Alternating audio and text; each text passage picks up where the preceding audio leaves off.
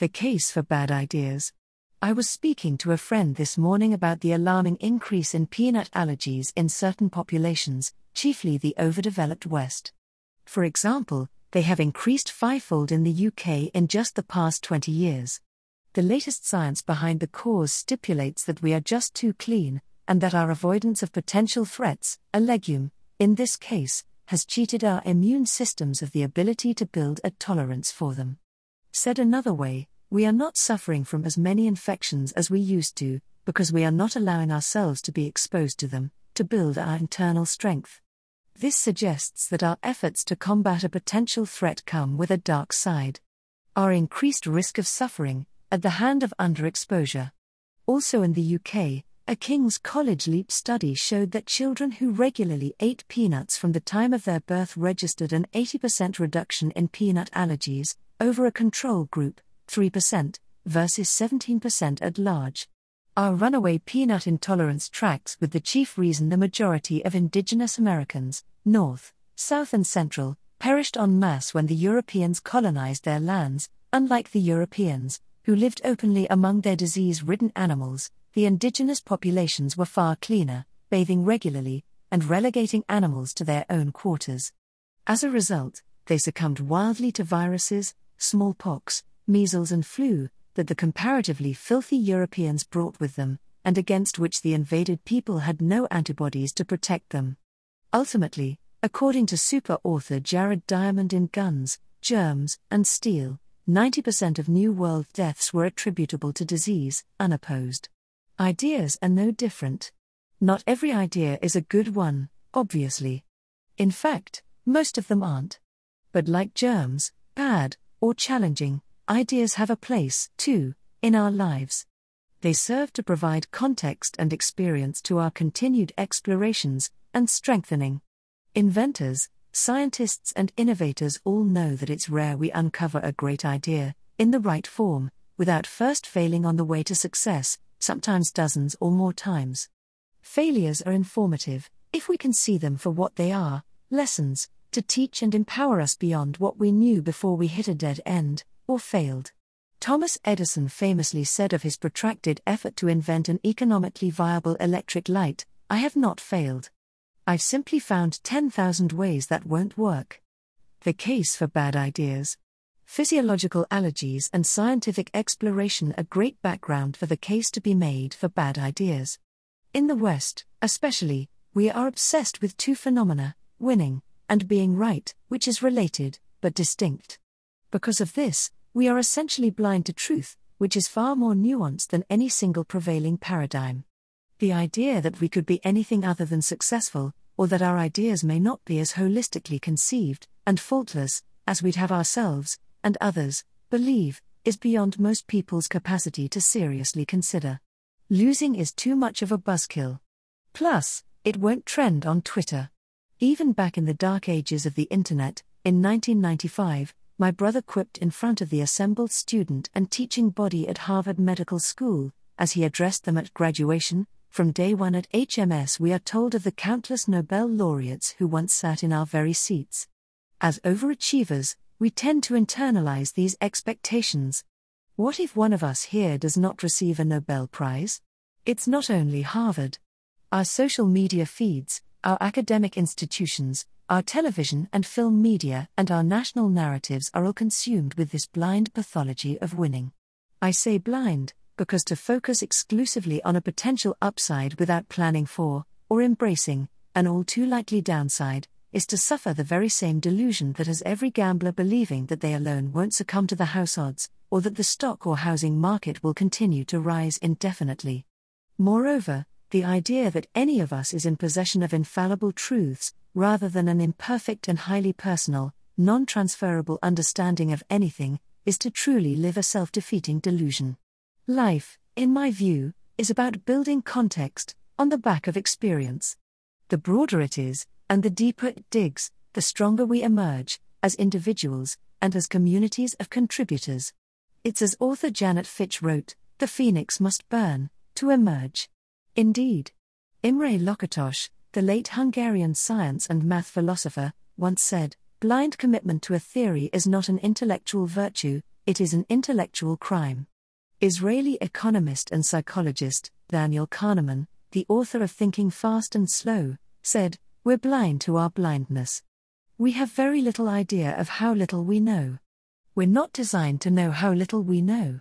So if these luminaries are right, and I believe they are, how come we are so committed to that which we know, without regard to the fact that we may not be as right as we believe ourselves to be?" Said another way, where is the humility in our beliefs? Where is the room for new ideas, good and bad, alike, not just in tolerance, but in zeal? Why aren't we begging to be fed as much as we can, from all sources? Wouldn't this stand a better chance in expanding our understanding of things? Wouldn't it also carry the fringe benefit of being able to speak other languages, to people whose beliefs skew toward the things we more regularly reject out of hand for not conforming to our own extant biases? Where is our appetite for bad ideas? How do we even know they are bad, if we aren't willing to hear them? As I said earlier, lessons are everywhere. Pearls hide within bland grey shells we'd never have looked at twice, if it weren't for enough hunger. Oyster shells don't look tasty. But inside, oh, my! The art of debate. We used to value, and teach, debating skills. This wasn't to learn how to manipulate or outmaneuver one another, in a show of legerdemain. That's the domain of lawyers. Debate, in its true form, is about two things: resistance training, and education.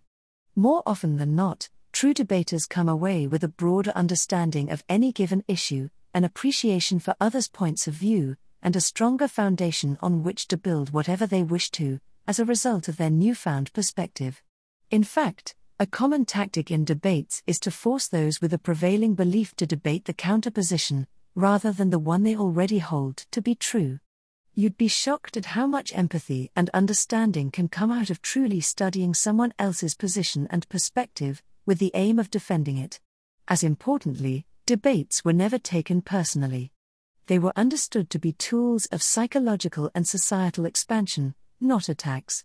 Debate evolved thousands of years ago. Athenian democracy, the world's oldest, engaged in political and philosophical debates as a process of mutual discovery for a new societal structure. If they hadn't, we may not live in one, certainly one as well tested. Ancient Indian Shastrartha, roughly, intellectual debate, was similarly inspired, in order to reveal the inner meaning of scripture and human existence.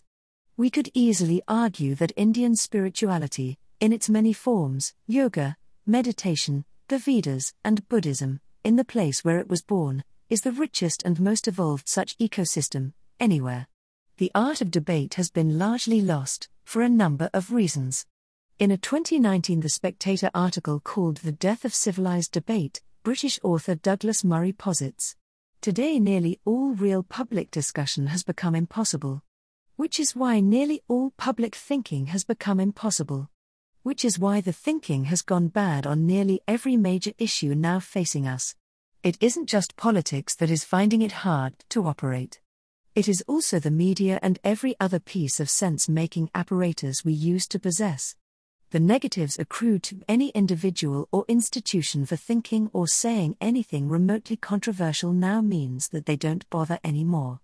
We've lost the art of discussion and with it the ability to find honest solutions. There are a number of causes. Take the collapse of the ideas of private and public language brought about by technology. Throughout all of human history up until today, the idea that you might say one thing in private and another in public was stored wisdom. It could lead to double-speak, for sure. Hypocrisy, certainly. But it was also recognized to have a utility. People, including politicians, needed to try out thoughts and ideas. No longer. Today every politician and private individual has to live their lives, and voice any ideas, with the constant threat that what they are saying might be for the few people around them or, thanks to Twitter and other social media, for every other human being on the planet.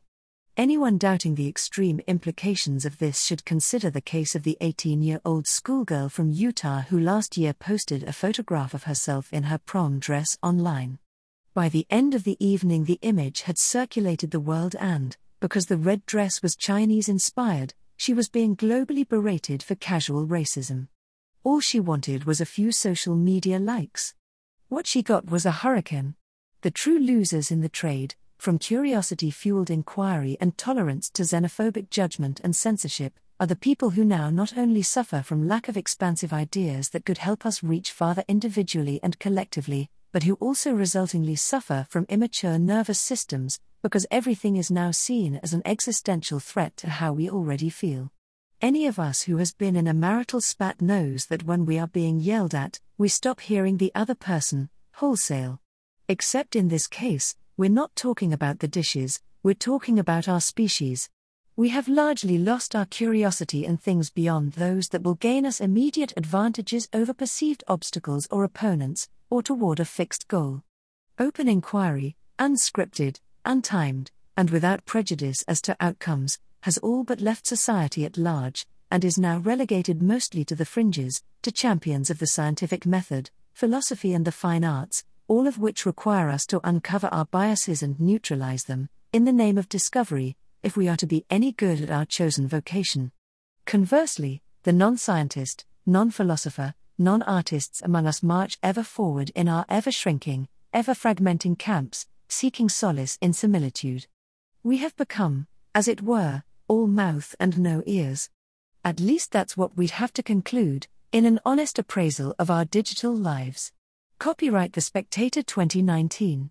As I wrote for The Innovation in A Tale of Two Internets, we spend more time online than not. That's right, assuming we sleep for 8 hours a night, we are awake on average 16 each day, of which, according to Nielsen, we now spend an average of 11 hours and 54 minutes staring at a screen.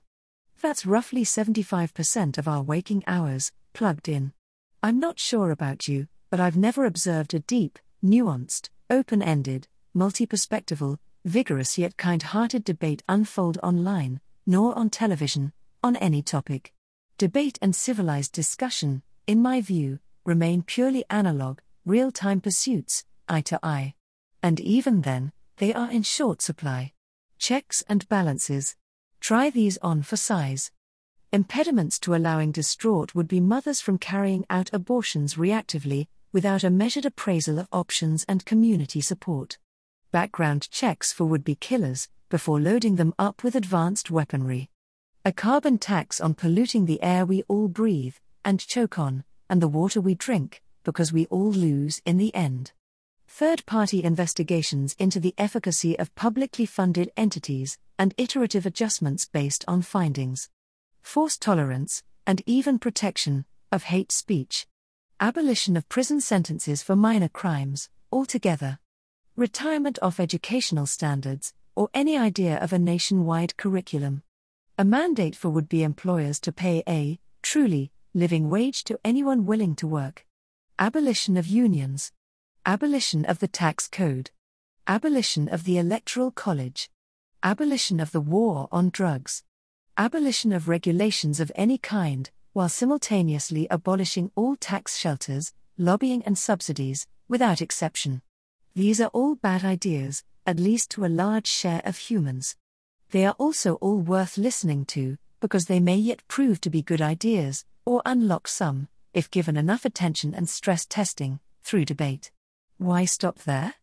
Eliminate education to incubate a system of apprenticeships that tie children to adults who do things. Eliminate policing to return to neighborhood patrols filled with people who know one another. Dissolve government altogether, and revert to local communities that rely on self-determination and adjudication, when necessary, between people who know one another, personally, to chart their own paths. Maybe that way we can stress-test countless new societal organizations, to see which ones thrive, and learn something from those that don't. Obliterate sweeping one-size-fits-all laws that no longer fit anyone.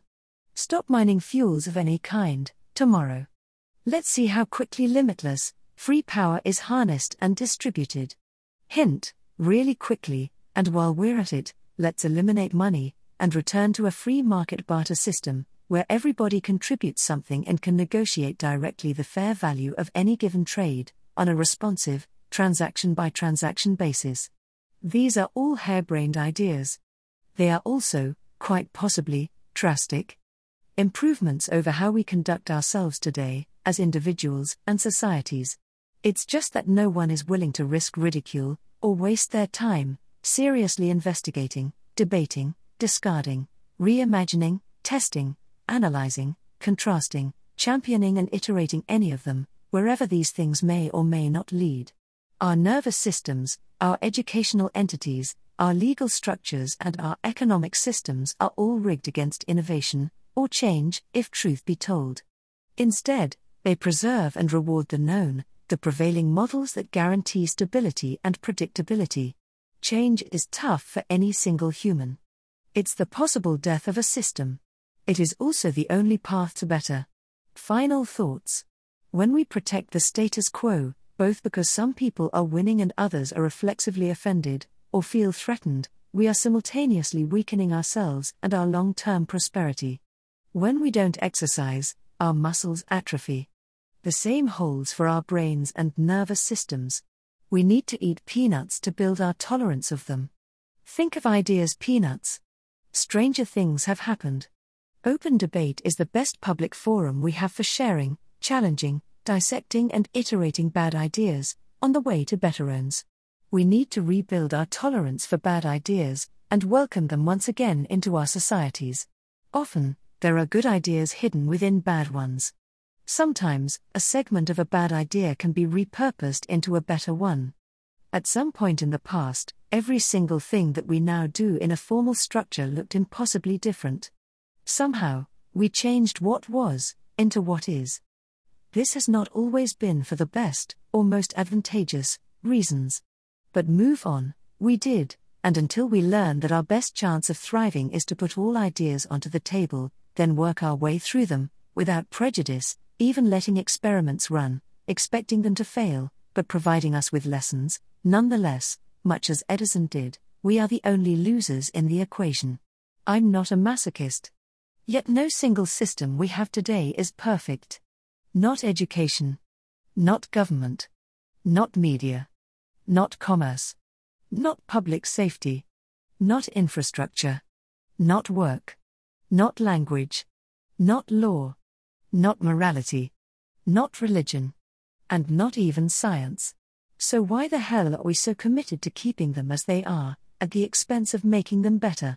To do so, I'd argue, we need to hear fewer arguments in defense of preservation and reinforcement of the status quo, and more harebrained ideas that dare to imagine a different world, however ridiculous. They're just ideas. That is, unless we use them to improve our lives.